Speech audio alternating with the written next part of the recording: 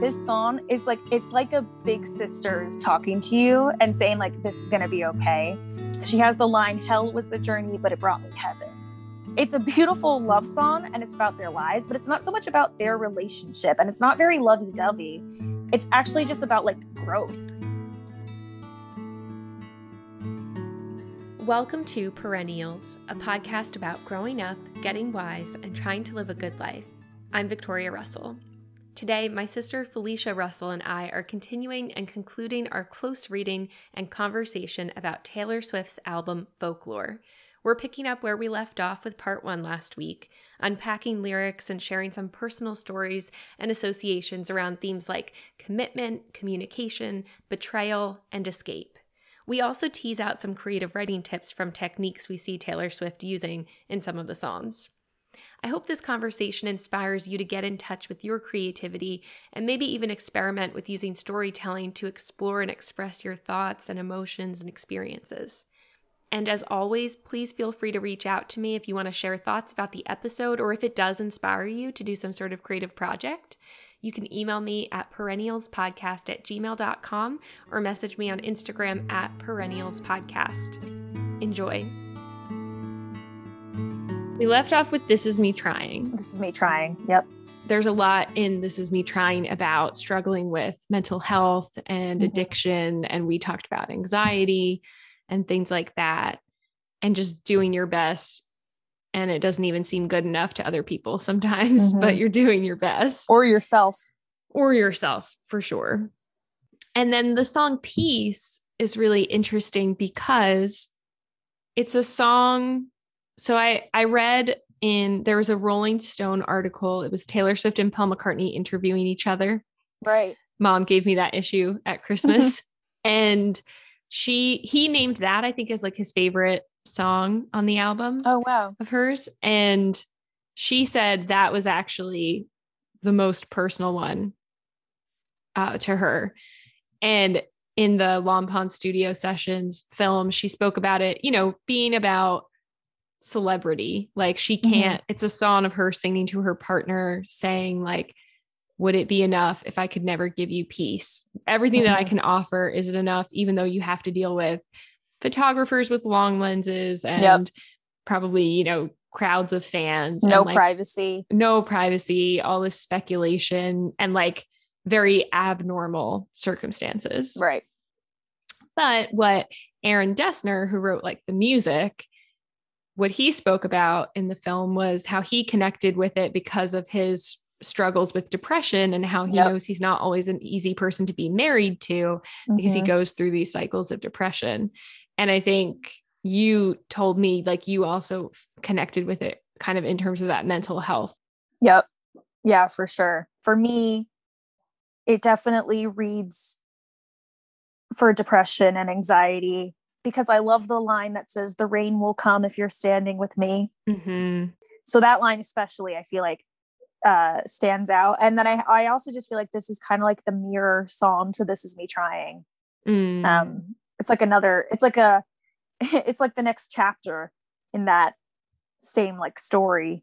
Yeah. And it's so, we talked about, there's a lot of maturity in this album. And I feel like there's so much of it in this song because while there is definitely that theme of asking this person like, oh, would it be enough? Which is really, am I enough? Like, am I going to be enough for you, even with all the crap that I bring, which anyone could feel when they're really committing to someone. It also, to me, reads as a kind of a reflection and meditation on growing up and choosing a committed relationship and a long-term partner. Like and also seeing in him a maturity that she wants to learn from and grow with. Right.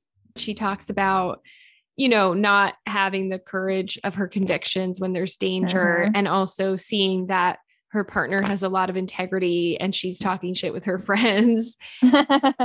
None of us is perfect, but she sees in him something that she really admires, which is such an important part of a relationship, is to see things in your partner that you admire and to be able to express that to them. And then to be able to be vulnerable about what your hangups are or the places where you struggle. And at the same time to commit to your values. So she says things like, I'd swing with you for the fences, sit with you in the trenches. I was just about to say, I love the line, sit with you in your trenches, because it's kind of like she's here saying, can you go through these hard times with me? And with that line, it's like, I'll do it for you. Like she's saying, I'll be there for your hard times and I'll help you get through that. And she says, what is it? Demons to the east. Clowns to the west. Clowns to the west. And I mean, demons can mean a lot of things, but like inner demons especially. And then she says, if your Cascade Ocean wave blues come, or something like that. Mm-hmm. And again, I feel like that just matches with the trenches line where it's about like him. And she say like, you ever feel like this, I'll be there. It's such a beautiful, it's almost like vows. Like, and she talks about choosing being family that I chose, and your brother is my brother. And there's this deep sense of like loyalty, commitment, not just to, oh, it's so fun, we're in love, but like the reality in of it for life. The long haul. Yeah. And I also think when it comes to her reflecting on her very specific situation of being so famous, and also being so famous for singing about her romances and people always trying to detect like who she was with, who she broke up with, who each song is about. And she says in this song, all these people think love's for show, but I would die for you in secret. Mm-hmm. And that always like is really moving to me, because she's kind of saying like, my relationship with you is not just about having something to write about or keeping people's attention. And like, I don't care. Nobody else has to see this. And it's also like, that's what integrity, like people say integrity is like what you do when no one's watching. Yep. You know, I love you so much that I'm going to be there for you, even when, and in ways that no one will ever see. Mm-hmm. Yeah. She talks about like our coming of age has come and gone. Mm-hmm. They're settling into a different phase of life. And when she says, give you my wild, give you a child, that's so interesting to me too. Like, because it's one thing to say like, oh, I'll be the mother of your children. But the like, you know, that's something that we hear more when people are like committing to each other if they want to have kids.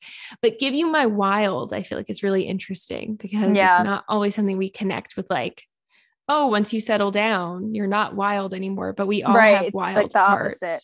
Mm-hmm. And she wants to like bring that to her partner. Mm-hmm. I'll be there for you, but I have baggage is basically, I think, how you can sum up this song. Yeah.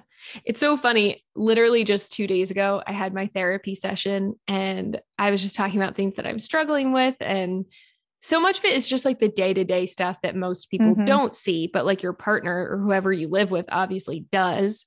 Yep. And I was like, I said to my therapist, like, I don't even get how Martin like puts up with all this. Like, this is so much. Like, I just have so much anxiety.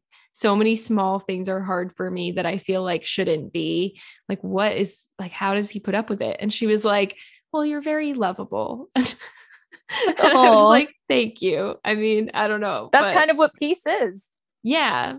And it was interesting too, because in the film, she said when Aaron Dessner sent her the instrumentation, she was like, oh, it just sounded like peace to me. But I thought, how can I make that interesting? Well, what's interesting is like the opposite. Like, I could never give you peace. And I just think that's a fun, creative technique or trick when you're creating something, is how can I make this interesting or turn it on its head? It's a nice way to avoid falling into cliches a lot. It's to just try to.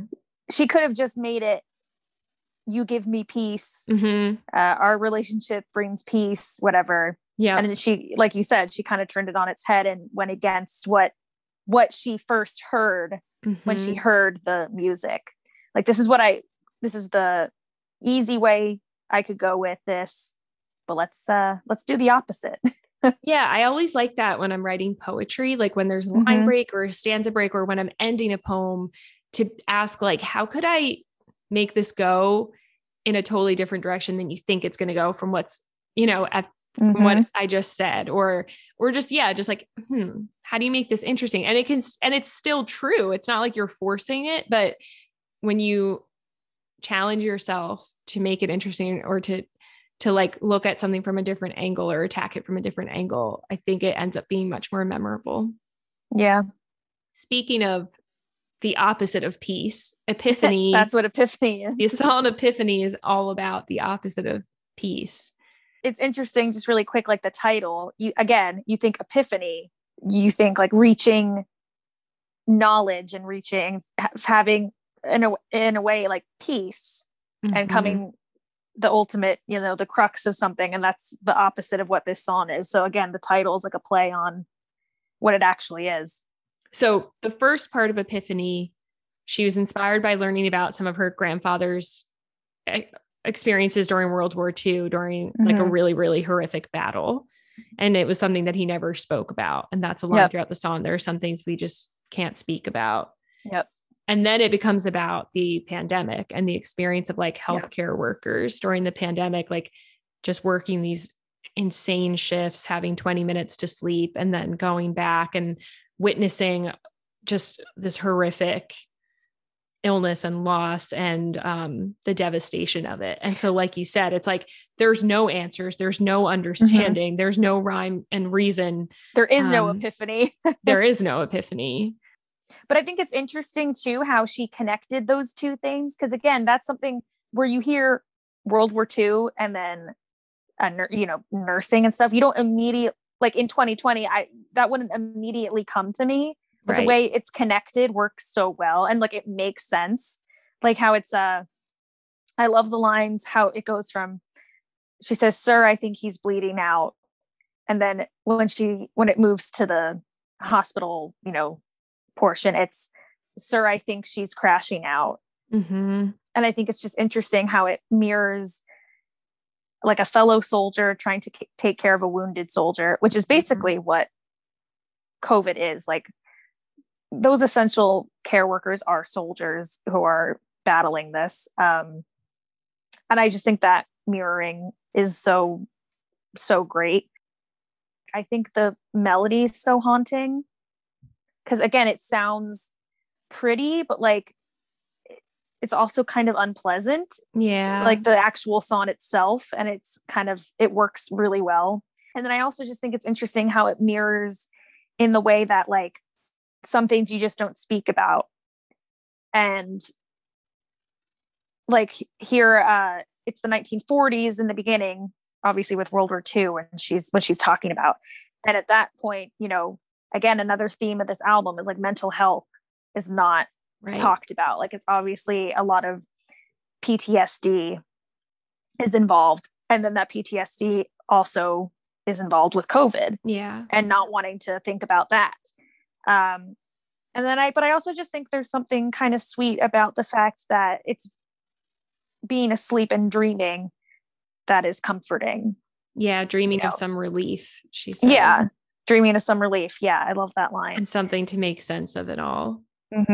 Dreaming eases the hardship. It's interesting too, because sometimes it's a struggle to figure out what is like okay for you to write about that isn't your direct experience. Like she hasn't been to war. She's not a doctor or nurse. And sometimes that can be really cringe when people write about experiences that they do not have any direct like experience with. But sometimes I think people can be grateful when artists put some things into words. So, right. Cause not everyone can write a song. So, and there are plenty of people who do both actually, even maybe not professionally, but I feel like she does it tastefully. I mean, I guess I can't really say that because I'm not either myself. I'm not a soldier or a doctor. I was not in World War II. Yeah. Or a healthcare worker during COVID. I don't know. It feels tasteful to me. Well, because I think to go in hand with what you're saying, especially the line "with you I serve." Yeah. Like it's kind of, this is like a High School Musical reference, but like we're all in this together. Yeah. That's what it feels like to me. That's what this song feels like. And it is I think it just has to be done with so much respect because we're not all experiencing the same thing. Like Right. Some people have been so protected and safe and fine, and other people have been so vulnerable and unsupported and in danger and ill and dying. So it's like, I don't know. I just think she manages to do it in a way that feels respectful because she's singing mostly to people's humanity. Mm-hmm. Yeah. So, but it's just something that I always find interesting, like a question for myself. I just think it can be done really poorly or it can be done respectfully. And this feels more respectful. Oh, yeah, for sure. Is there anything that you've written about that you've ever been like, should I not be writing about this? Is this not mine to write about? I mean, I not really, but I do think that in my head, I'm like, okay, you know, because you always learn, I feel like in school, like write from experience. Mm-hmm. And it's like, well, what if I just want to tell a story, but I haven't actually experienced it, Mm-hmm. but it's something that I want to do. And I feel like you kind of have to play around with it. Like it's like a fine line to walk. Yeah. I just talked to someone who said she was in a poetry group and she wrote a poem about, I think it was similar. She was trying to write about like her grandfather's experience in a war. And there was a man in the poetry group who was a veteran and he got really upset with her and said, like, you have no right to write about that. And she said she didn't write for another 15 years. Wow. She was so upset about what had happened. And so it's just really interesting. I mean, I think there's also differences between like cultural appropriation and right. I think there has to be some depth of like knowledge about what you're writing about. Right. Even if you didn't directly experience it, you have to know, you have to do research and try to understand as best you can what you can, and then draw the line about the things that you can't understand. Right. Because I mean, my favorite genre basically is historical fiction, and those people are not writing from experience. Yeah. But it helps us to learn from the past and relates to today, I feel like still. So like in instances like that, you know, I just read a book about Paris during World War II. Like that woman was not there for that. And one of the characters in it is Ernest Hemingway. That woman did not know Ernest Hemingway. But right. So yeah, again, I feel like it's not black and white. Yeah. So Epiphany definitely has this kind of world falling apart, things we can't speak about. And there's a different kind of destructive sense of things we can't speak about in illicit affairs, which feels like one of the most literary songs to me, like in terms of a story that, I mean, I don't know Taylor Swift's life. I don't think she's like having an illicit affair right now, you know? But just the writing of it is it's just so like sensory and, it's so well written. There's so many kind of like devastating lines. And it just feels very like, oh, this is such a good narrative, such a good like character and situation. And it's a very kind of classic, like throughout time, since people have been writing stories, there have been stories about affairs, right? Like it's very classic, but there are just all the little details that she puts in there. And like you said, sensory stuff. Like I love the line where she says, "You'll be flushed when you return." Yeah. Tell your friends you're out for a run. You'll be flushed when you return. Yeah. Because I just think that it's such a visual thing. Yes. Like this song has a lot of visual stuff in it. What started in beautiful rooms ends with meetings in parking lots. Yes. Oh my gosh, it's so good. So and I feel like this song, because like you said, there's always been songs, novels, movies, whatever about affairs. But this one's kind of like the way it's told is interesting because it could be herself talking to herself, but it could also be someone talking to another person that is in a situation that they've been in. Right. I think what kind of sums up, if there is a lesson, you know, because it's not all, but I think the line where she says, "Tell yourself you can always stop." Yeah. Like it's really hard. This song is not about, it's not what you call it? What's that song? I Like It by Enrique Iglesias, where it's like your boyfriend's out of town, you're all alone, let's have some fun. This is actually like tortured. This is torture. This is torture. Like this is really bad. What is it? A dwindling mercurial high. Oh, I texted my friend and I was like, and the award for best use of the word mercurial in 2020 goes to Taylor Illicit Swift. Affair. Because it's true. Like, it's this person who keeps, and the drug that only works the first few hundred times. Yes. Like, it's, this whole thing is basically a smoke screen. Like, it's not real. And like, they know it doesn't actually, especially like what whoever they're cheating with is saying to them. Yeah. In the moment, obviously feels like love and feels real, and it's not. And that's what they're trying to like remind themselves. And each time they're together, it's like, again, a high, and then it ends badly.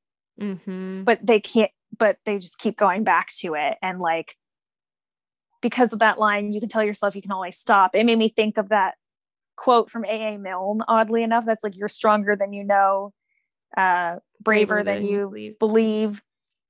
That's kind of what I feel like here. Like, you actually have the power. Like in Labyrinth, you have the power all along, but it's hard, again, to do it yourself. Well, it's also kind of a cliche that people are like, I can stop anytime I want. I'm not addicted.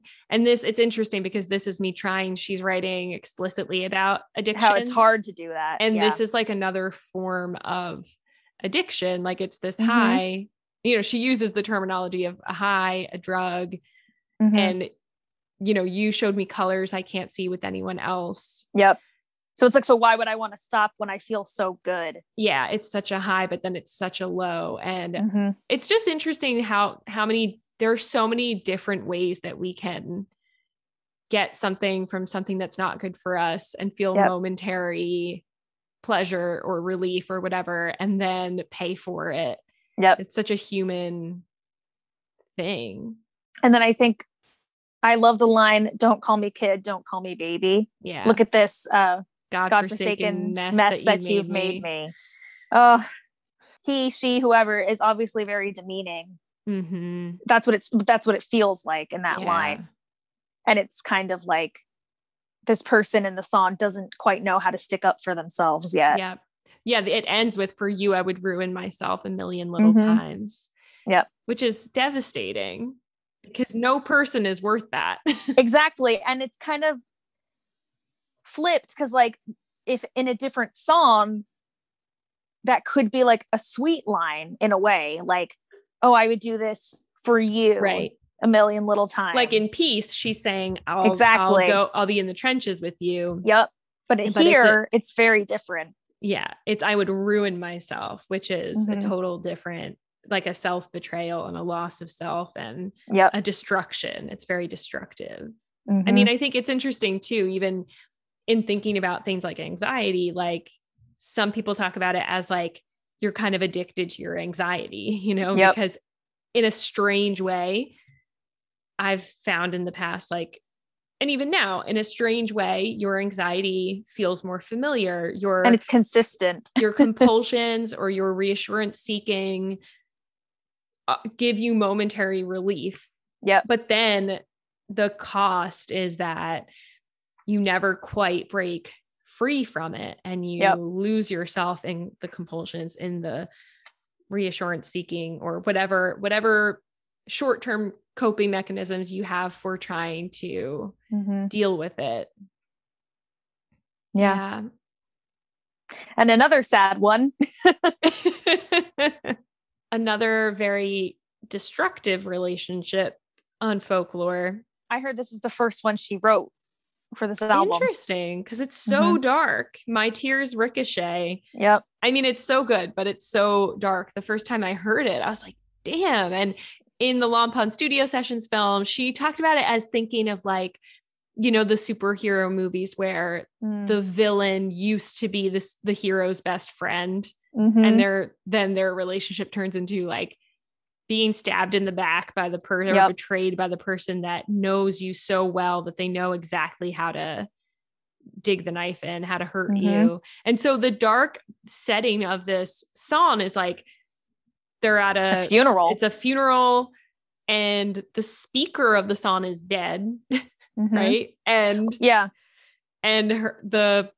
a person that was the speaker's close friend and confidant, but somehow betrayed the speaker, is there to pay respects. And the speaker's like, wow, why? you're here now? Like, after everything you did to me. She says the line saving face. And it's like, you're not even here for me. It's more about how you want people to view you. Yeah. You know, it's very selfish, but also, does this person actually miss her? You know, it's an interesting way to look at it. Like, is it completely selfish, or is the person only now going to a funeral because they don't actually have to see that person, right, and talk to them? I mean, I'm so used to taking a very biographical lens with Taylor Swift's work because it has always been so autobiographical, that the first time I heard this song, like, I couldn't help thinking about how when her reputation kind of blew up a couple years ago, and then she put out the album Reputation, and the first video that she put out, you know, in the song Look What You Made Me Do, she like picks up the phone and she's like, sorry, the old Taylor can't come to the phone right now. Why? Because she's dead. And, you know, they're like, in the music video, she's a zombie. Like, there's a lot of dark, morbid, like, the old Taylor is dead. And she even says, honey, I rose up from the dead. I do it all the time. Yes. And so I couldn't help, like, when she says in this song, I didn't have it in myself to go with grace. I couldn't help wondering how much there might be some commentary on the death of her reputation. And I'm sure she must have lost some friends in that whole situation. Like, there's no way that, I don't know, over those years that she must have seen some friends come and go. And she must have seen, I know about one. Karlie Kloss. Yes. I can't help but wonder. Yeah. Look, this isn't a podcast about Taylor Swift. I mean, we don't have to go into the gossipy stuff necessarily. We were like, are we both thinking the same thing? Yeah, I just couldn't help. I mean, have you ever felt, it's so interesting when I hear like celebrities talk about betrayal, because for them, obviously there's like so much money on the line. Things are so public that, like, you could really have someone betray you in the sense that, well, but I mean, this happens all the time with like families. You know, when someone dies and inheritance comes up, even if it's not a lot, like, how often do you hear about families where, like, they're not speaking to each other anymore because of what happened after their parent died, or their parents died, and all of a sudden all this like money stuff came up. And think about Knives Out. But it's like pretty common, unfortunately. Yeah, and I was thinking about that theme of betrayal, and like, I don't know, have you ever felt like really betrayed by somebody? I mean, again, I'm only 20, so. Yeah, I know. But even in what, when you think about that, like, when would you say you've been like, oh, I felt betrayed? It's such a dramatic word, but I feel like it does, you know, it happens.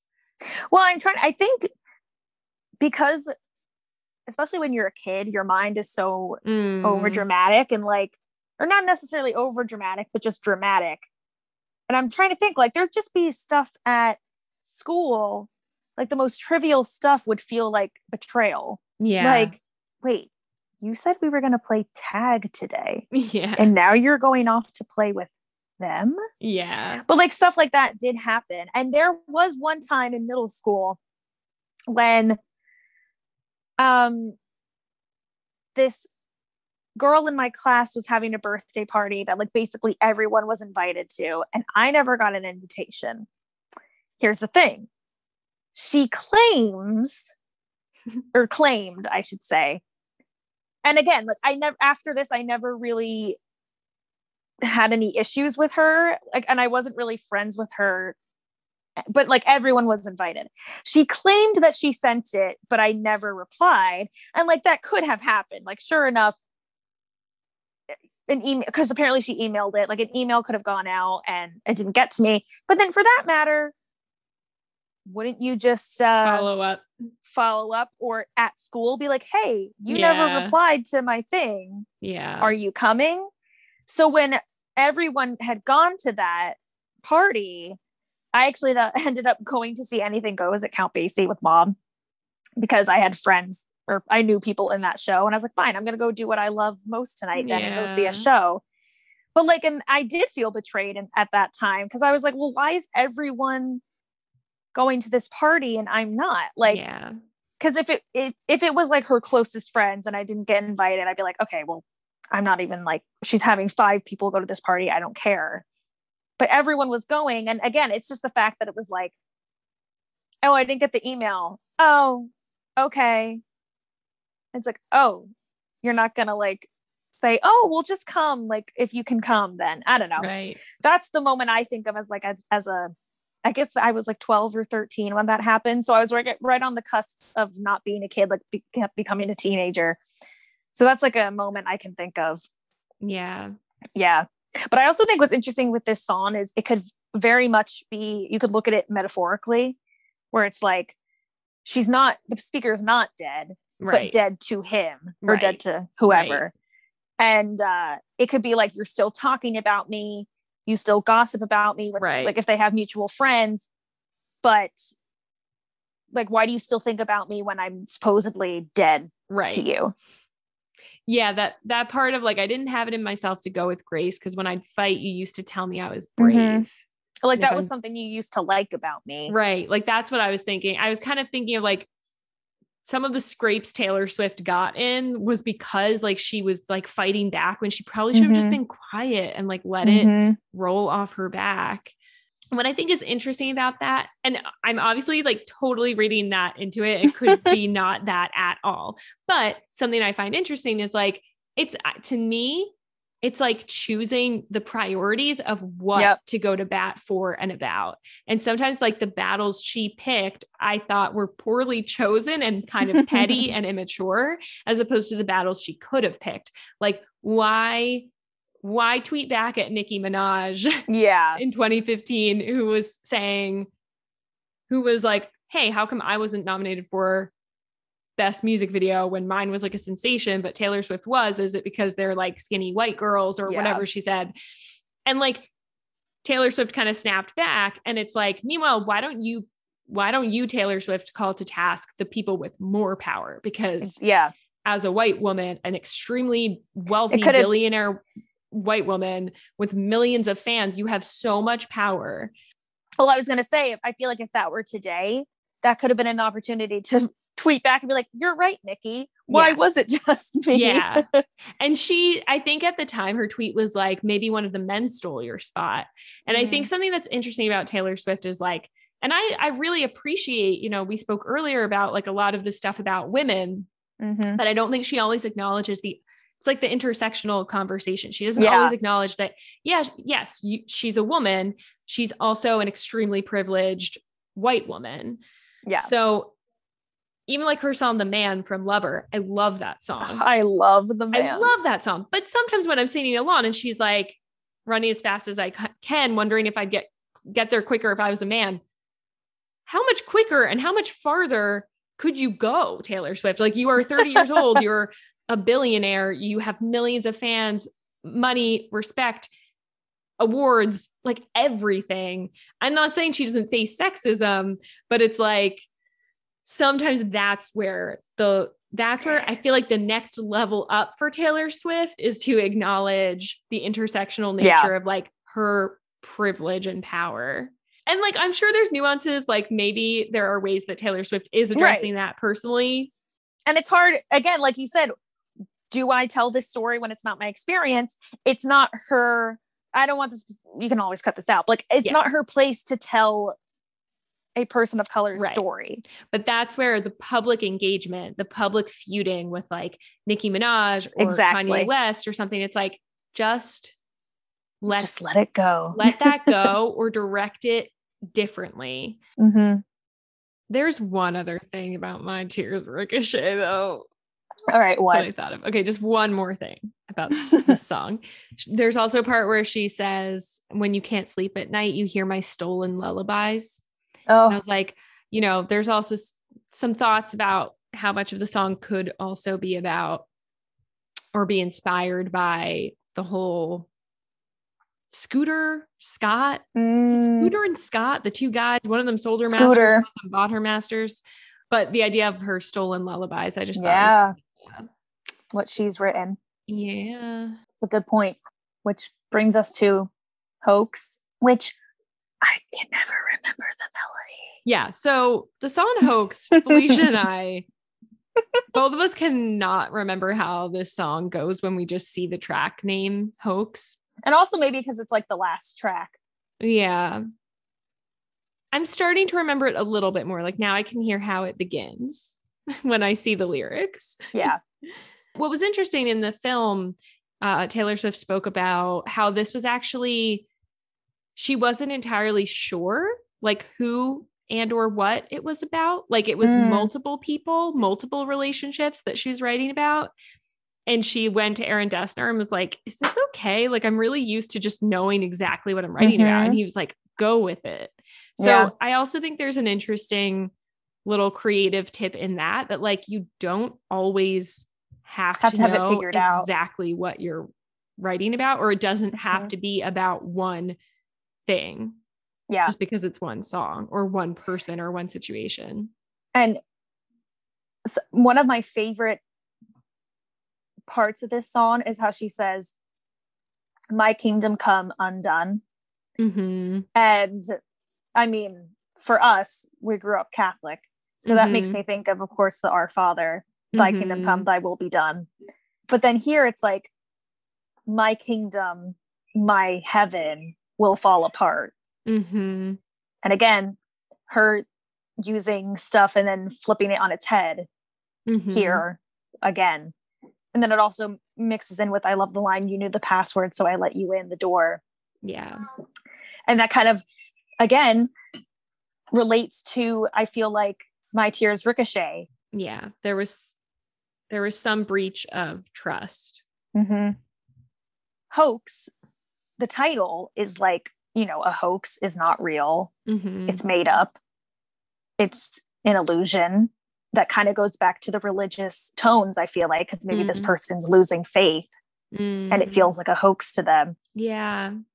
When I kind of think on my life, if I think about like betrayal or a breach of trust, like I think I'm someone who's not very trusting usually, at least with partners. And so like, I'm always on guard and I'm more distrustful than I actually need to be. I feel like with friends, I tend, not that I don't get hurt by things or upset by things. I tend to, over time, be able to let things go. And I try to check how much I might be dramatic or, like only seeing it from my perspective when there's always more to someone else's story as to like why they did or didn't do something. And I probably have erred on the side with friends of sometimes like trying too hard to come back from things that maybe I should have just been like, you know what? We don't need to be friends anymore. And this song is kind of the opposite. This is a relationship that she probably should let go and can't. Yeah. Or she did let go, but emotionally they're still or emotionally didn't. Right. And I like how you can read into it different ways. Like, is it still happening and they can't put an end to it, or has it ended, but is kind of the opposite of the one still dwindling on it? Yeah. Because it says here, she has the line like, give me a reason. Yeah. So I think that's interesting. I definitely do have some burned bridges in my past of like some high school friendships. Like a college friendship. They weren't massive betrayals, but just enough stuff happened. And, when you're not mature enough, when you don't really have great communication, when you're not emotionally equipped, sometimes you just can't come back from it, but it can still hurt for a long time. Yeah. It's interesting to hear songs that feel, yes, they could be about a romantic partner, but just as easily could be just about a friend or someone who is. And that's why I love folklore, especially because I feel like it's a lot more, it's not so obviously like in some other ones some other albums so obviously Yeah. about a romantic relationship. Yeah. It's not like that. Because at the end of the day, like friendship is so important in our lives and like for our whole entire lives, you know, like romance might not always be a main priority, but like Yeah. friendship And not for everyone necessarily. and not for everyone. And but not, friendship is, and family and those social relationships is something that everyone can yeah. And that you relate to. People really suffer when they're in a period of life where they find it difficult to, you know, like when you hear about young parents who have little kids and who feel really isolated from friends, or someone who just graduated from school and, you know, like maybe moved somewhere for a job and they don't have friends. Oh yeah. And Well, like, I feel that way still kind of because yeah. I've graduated 3 years, it's going to be 3 years ago. And like everyone I know packed up and went somewhere else. And like, yeah. And I feel like other people feel like that because like they left. It's like, well, I'm alone Yeah. in this new state. Yeah. I stayed home. Like right now, I feel like it's going to be nice when friends of mine come back. But this time, you know, we're like adults and I can see them whenever I want, or we can hang out whenever. And we'll actually, I feel like friendships and stuff get closer when you come back. I mean, I haven't experienced, you have, but I feel like friendships could get closer when we get back from college. But yeah, I think it's interesting that I feel like I'm looking forward to when everyone's, I guess, 21, 22, and we'll have this new sense of independence where we can see each other whenever because we'll be home and we're not in school. You know, that's not the only time we have to see each other is in school, in homeroom. Yeah. I just think it's really nice to have some songs that feel like they work for other types of relationships, because when we have so many songs specifically and explicitly about romantic relationships, but there's so many other relationships that are so important and they can bring up such deep feelings. Like you can feel heartbroken over a friend, you can feel betrayed by a friend, you can feel overjoyed about your friendship. Like you can have really deep feelings about friendship. Or I even remember like when Amanda went away to college, being really affected by songs about someone leaving. And often they were in it was a romantic song about a lover leaving. But like I was dealing with my sister leaving and would connect to those songs. So it's just nice to have more songs that work for different types of relationships. I also really love, like, yeah, there's not as many songs where it can be open to non-romantic relationships, but like I love the song Lonely Weekend by Casey Musgraves, which I feel like is very similar because she even says the line, if my sister were in town, I know we'd be having fun. And I always think of like you, I mean, also Amanda, but Amanda lives close by, but yeah, that line especially always hits me. And it's just songs like that where I feel like you can hit more people because I feel like that's just as relatable as like romantic songs. That line especially I love. Yeah, I feel the same way. Now, having said all that, the song Exile, the duet she does with Justin Vernon, aka Bon Iver, it is very explicitly about the end of a partnership relationship, a romantic relationship. For this song, for me, I feel like for other ones, like, yeah, it's interesting because there's always two sides to a story. You get that with the trilogy in here. But with this song, I'm on the female side because she says, I don't know, the lyrics point to that. And it's kind of interesting to have a song that's not so, because I feel like when you have duets, usually it's pretty neutral, like when people are singing. But this one, it's like they have such opposite, they are not on the same page. The communication is not there. Like really poor communication. Because he even says that line, I couldn't read your mind. But then she says, like, I gave you 100 chances. And I love the line where he says, I didn't see any signs. And she says, I gave so many signs. And he seems to, or the character, of course, like seems to be so in his own head, in his own world. He's not even aware that she is doing all of this, you know, to try to get through to him. I just think that's really, really, I think it's a cool approach to writing. Yeah, I think it's interesting because so many people talk about how relationships are all about communication. And you hear that so much that it can just become a cliche that almost doesn't mean anything anymore. Because it's like, oh, yeah, communication.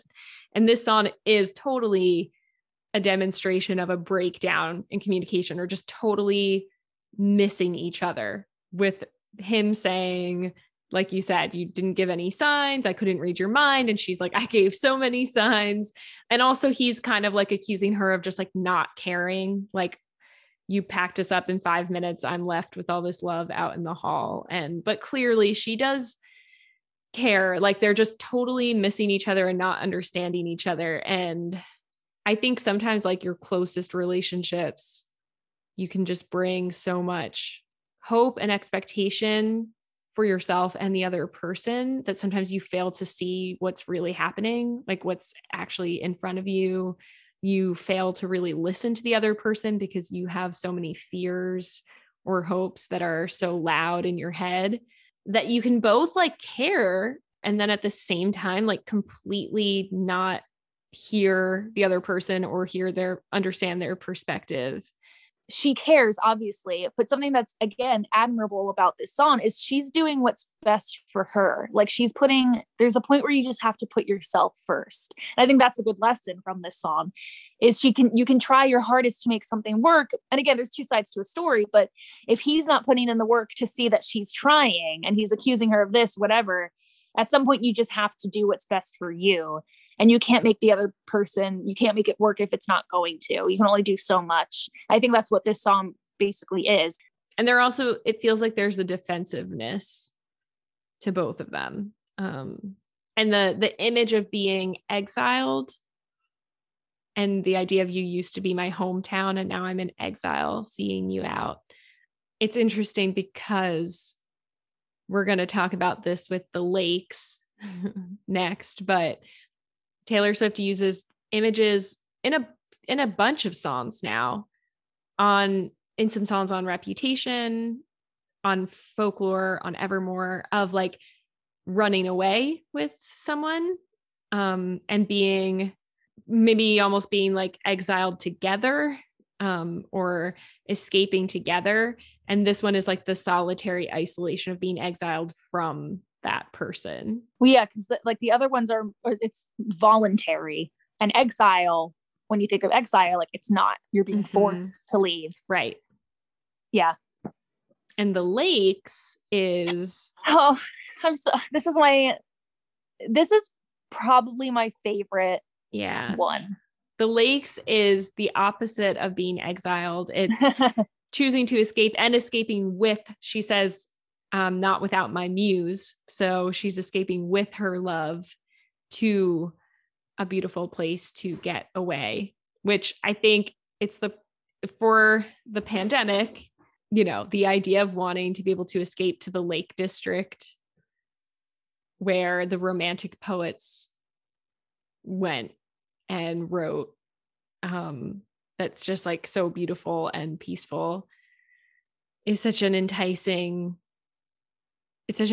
fantasy. And also like there's this whole cottagecore thing going on now that she really leans into in this song. But there's also, there's references again to the whole thing with her not owning her masters. So I think also kind of escaping just the personal drama she had going on is written into it as well. First of all, my first note I wrote down and circled with an exclamation point is me in a psalm. Because I immediately heard this song, and first it opens with it sounds like old vintagey, tiny like strings. It sounds like jazz you would hear on a crackling radio. And it just fits so well because she opens with the line, "Is it romantic?" Which you think romantic, and then you think of the Romantic era, the Romantic poets. And this whole song, I feel, feels like a big romantic poem in a song. It's very dramatic and it has big words, which I just got a collection of. It's basically all romantic poetry. I mean, there's a few in there from different eras, but for the most part, it's all the Romantics. And a common theme is like, it's all so over the top. And she says, I mean, every lyric in this song is great, but when she says like, take me to the lakes where all the poets went to die, like in all those poems, there's at least one line in like Byron and Shelley where they're like, I would die for you. If you don't love me, I'm going to keel over and die. And then, so I love that. And then I love how it says, she says, those Windermere peaks look like a perfect place to cry. And we were saying this last night, like crying is so therapeutic, and there's something so therapeutic at just wanting to run away and just go to this beautiful lake and just cry your eyes out. I actually saw this TikTok where this girl said she went on a hike and just sat down on a bench and cried.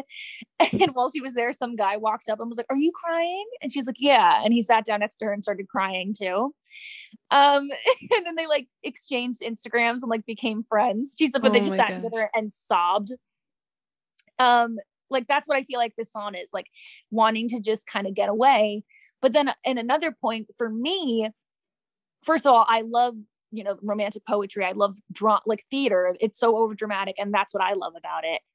But then also for me, it kind of mirrors like what I feel like creativeness and trying to create, because like I don't belong, or I'm leaving, but not without my muse. She says like, I'm just going to do it anyway. I'm going to go and I'm going to create. And that's how I feel like, because I always second guess when I'm writing or even when I'm acting. Every time I get off the stage in a show, I've told you this, I'm like, yeah, that was crap.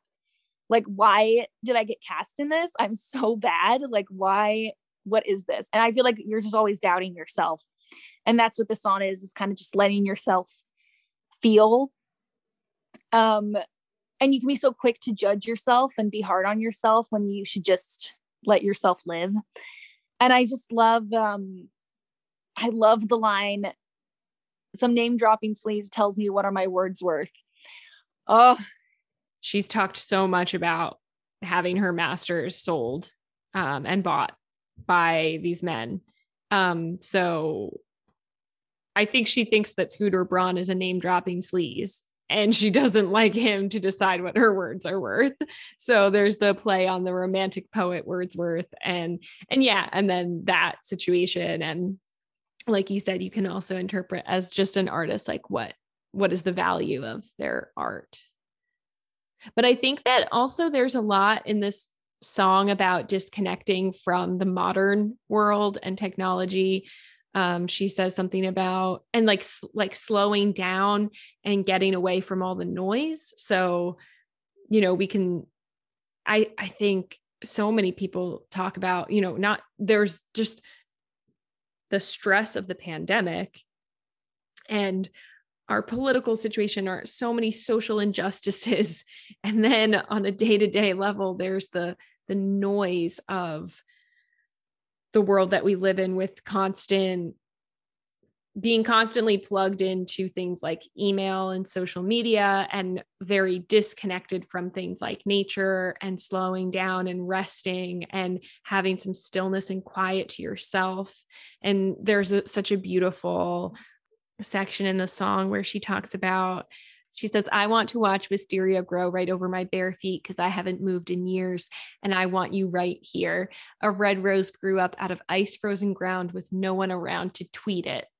So, I mean, and just the beauty of putting into one song her creativity, her desire to be connected to nature, to rest, to her emotions, and to a person that she loves so much, her muse, her co-creator, her co-conspirator. Like, you know, on her album Reputation, the song Call It What You Want, she says, you don't have to save me, but would you run away with me? Like I said, there's these different references in her songs to escaping, because as much privilege and freedom in many ways as she has, I'm sure that there are times that being a celebrity, being incredibly famous and scrutinized, can feel confining as well. So in this song, just bringing together all these like really nourishing, beautiful things. And I was going to say also, it's just something about like being able to appreciate the simple things in life. And when in that section where it's like, I want to watch wisteria grow, right before that, she says, I want auroras and sad prose. And like, that's such a simple want, like, and again, in the time of technology and stuff, like I just want to watch auroras and I want to read sad prose. And that's so human, I feel like. And I feel like that, and especially with lockdown, it felt like we were cut off from the world, and we were together like in the beginning of lockdown, and we would just go outside in our backyard for some time and just like read and stuff. That's what I feel like this song feels like for me, just sitting in the backyard, listening to the birds and reading like books and stuff. And then I also just think there's something, again, I love history and I love the idea of relating to these romantic poets who lived 200 years ago. And yet the singer of the song wants to do the same thing that they did, even though it's 200 years later. They still just want to run away to the lakes and write poetry and cry. And I think there's just something so beautiful about that. Yeah, there's something very timeless. And I think the final song that we haven't talked about yet, if you feel ready. Oh, I'm ready. There's also something very timeless about Invisible String, the idea of fate. It has that beautiful instrumentation from Aaron Dessner that Taylor Swift said just made her think of like fate, like the, things, a string of fate, because of the plucky strings of the instrumentation. And it's interesting because this song is, very autobiographical and extremely detailed, right? It's very classic Taylor Swift in the lyrics. This song is arguably the most autobiographical, like, and obvious of the tracks. Like, this one is the most obviously about Taylor Swift's life. And I think that's really sweet that one of them is, because the rest of the album is so different and could be up to interpretation, that this one is just so on the nose. Yeah, the details are so specific about the park in Nashville where she used to read, the yogurt shop where her boyfriend worked when he was a teenager. She references her song Bad Blood. She references sending a baby gift to her ex-boyfriend and how full circle that is. And so like the whole song is just kind of tracing, how eventually she and her boyfriend, her partner, ended up together. How there were these parallel storylines going on for 20 something years until they finally met, and the beauty of how mysterious life can be, that all of these events, even the really painful ones, were part of that journey to finding each other. And that also makes this feel like a more kind of mature, grown up song, of being able to look back again, like in so many of the other songs, being able to look back on younger times, younger years, and see, oh, it was all going to be okay. Like, and that's not, she has plenty of life still ahead of her, but just being able to see that things that were really difficult and painful, that she went from having this breakup with someone and like being so upset about this breakup and so mad at him publicly, Joe Jonas, right?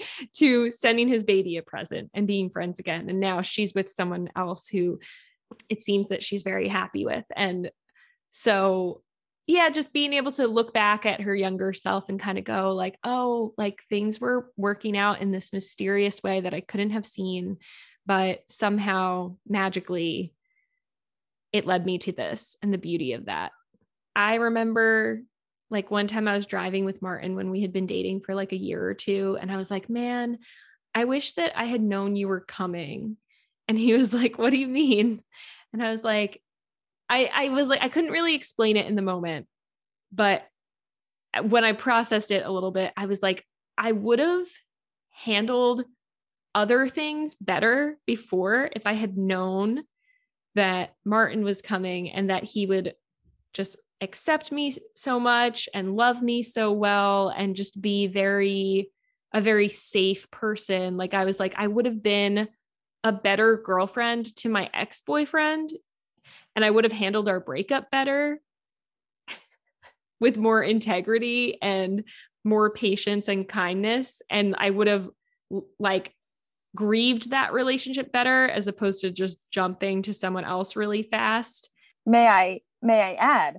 Yeah. That's like the line, I didn't have it in me to go with Grace. Yes. I connect with that line so much because I think that there's a certain level of when you're really anxious there's a type of impatience that you can have, that you just want everything to be okay now, and you don't trust that things will be okay.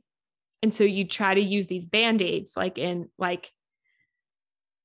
try to use band-aids to make things feel better now, because there isn't trust that things will be okay. You have to give things time. You have to feel your feelings. So like, I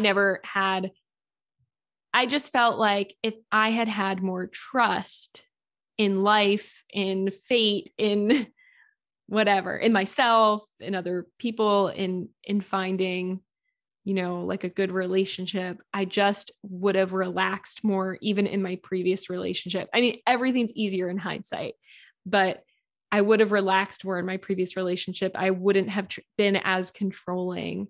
And so I just remember saying that to Martin, like, I wish I had known you were coming. And then thinking to myself, well, like, if I thought that, so now this is where I'm going to get really mystical and a little spiritual.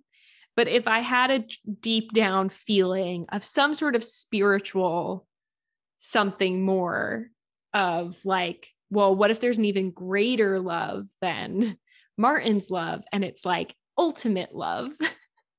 What would I do then? What kind of trust would I have? And how would my life look different? Now that's like a life journey, I think, at least for me, to have that sort of like faith. But that's where my mind goes with this song. Yeah. And this song is like, it's like a big sister is talking to you and saying like, this is going to be okay. It's got so much maturity in it. And I feel like this song is there's so much healing in it. She has the line, hell was the journey, but it brought me heaven. And there's something so beautiful about that, at saying like, it's all going to get better. And again, it's so easy to say that to someone, especially like when like 5 years ago, when I was going through the worst anxiety in my life, thinking like, this is never going to end. This is it. And again, like you said, with hindsight, you don't have it, but to go back and say like, hell was the journey, but it brought me heaven. It's a beautiful love song, and it's about their lives, but it's not so much about their relationship, and it's not very lovey-dovey. It's actually just about like growth, which I think is beautiful, and the journey to him. I think it's great for fans of hers to see that too. Like, look, healing can happen. Things take time, but things work out for the best. And that's what I feel like this song basically is. And I think it's really sweet, and it's really, it's a good lesson for people, especially since, again, like you said, I'm entering my 20s. I haven't had like a romantic relationship yet, but I find so much comfort in this song when she says like, it gave me the blues and then purple pink skies. It's so beautiful. And I just love too, like I have it written down here, so much color is used in this song. Green was the leaves of the park. Teal was your shirt. Gold was the leaves when I showed you around Centennial Park. And I think what's beautiful is like, that shows time passes, because first everything's green, and by the time she brings Joe, everything's gold. It's like a new season. Time has passed. It's such a just beautiful, hopeful song. And it's kind of a love song for yourself.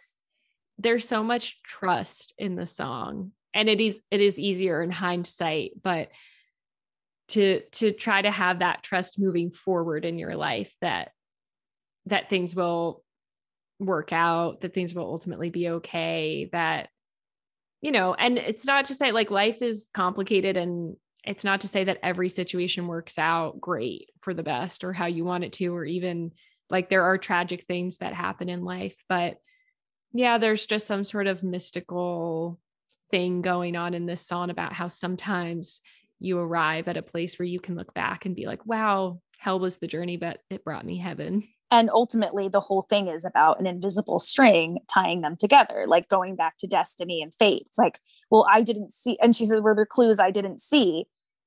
And it's like, isn't it? And I love the line, isn't it just so pretty to think that there was an invisible string? Like all along we were meant to be together, but at the right time. And it's funny because I think there's also like, in the way that she has written songs about the particular relationship that she's in, the maturity of the relationship, the commitment, the clear seeing, the communication, the realness of it. She's used that color gold in reference to this relationship before in other songs, like on Lover and things like that. I think she even says in the song Daylight off of Lover, I used to think love was burning red, but now I know it's golden.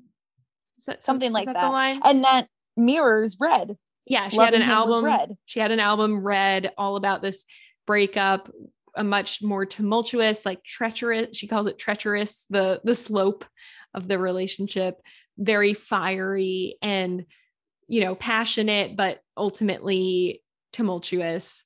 And this love is golden. There is peace despite the fact that life isn't always peaceful, but within the relationship, there's peace, there's commitment, there's choice, there's acceptance and all of those things. And at the same time, it's still beautiful and golden, you know? So I just think that's really beautiful. And I think that goes back to growing up, because Red, she wrote when she was 22, 21, 22. And this is 10 years later. Right. This is 10 years later. And it just shows you reach a point in your life where you just feel stable. And it's like, okay, my relationship doesn't have to be so chaotic and what it's kind of like, I feel like about settling down in a way, like, okay, this love it's golden, it's stable, it's calm, a lot calmer. And I think that's something really pretty. What I think is so interesting, like the fact that she actually collaborated with her partner on this one, the fact that she writes things about running away together, him being her muse, giving him her wild. It's like creativity makes you feel alive, and creativity can give you so much excitement and passion without the fallout that like an unhealthy relationship can make you feel alive or feel passionate, but it's not real and it can become destructive, or at the very least, it doesn't last. But your creativity, your relationship to the art that you want to create, or just like what makes you feel alive in this world beyond putting it on another person or turning another person into your escape. I feel like the difference of saying, hey, do you want to escape with me? Or do you want to create with me? Do you want to tap into that type of aliveness together? Like you said, is a real growing up step. So, I mean, I think that's it. Did we do it? I think we did it. Well, thanks for going into the forest with me. You know, whenever you say it, I'll come. Whatever you say, the less I know. Oh, that's Willow. That's Evermore. No, but not without my muse. Yeah, I was just gonna say, let's go to the lakes. Let's go to the lakes. Yes, anytime. We'll do it again. We'll do it. Listen, I'll be vaccinated fully. Yes. In 2 days, and then I'm ready. We'll do a full listen to folklore. I can't wait. And sorry, Martin, you'll have to hear it too. I genuinely can't wait. I'm really excited. Love you. Love you. Thank you so much for listening to the Perennials podcast. If you enjoyed the episode, please share it with a friend, subscribe wherever you get your podcasts, or leave a review on Apple Podcasts. It really helps other people find the show. You can follow along on Instagram at Perennials Podcast, or send me an email at perennialspodcast@gmail.com. I'd love to hear from you. The song you're hearing now is I Orbit a Moon by Paul Finn.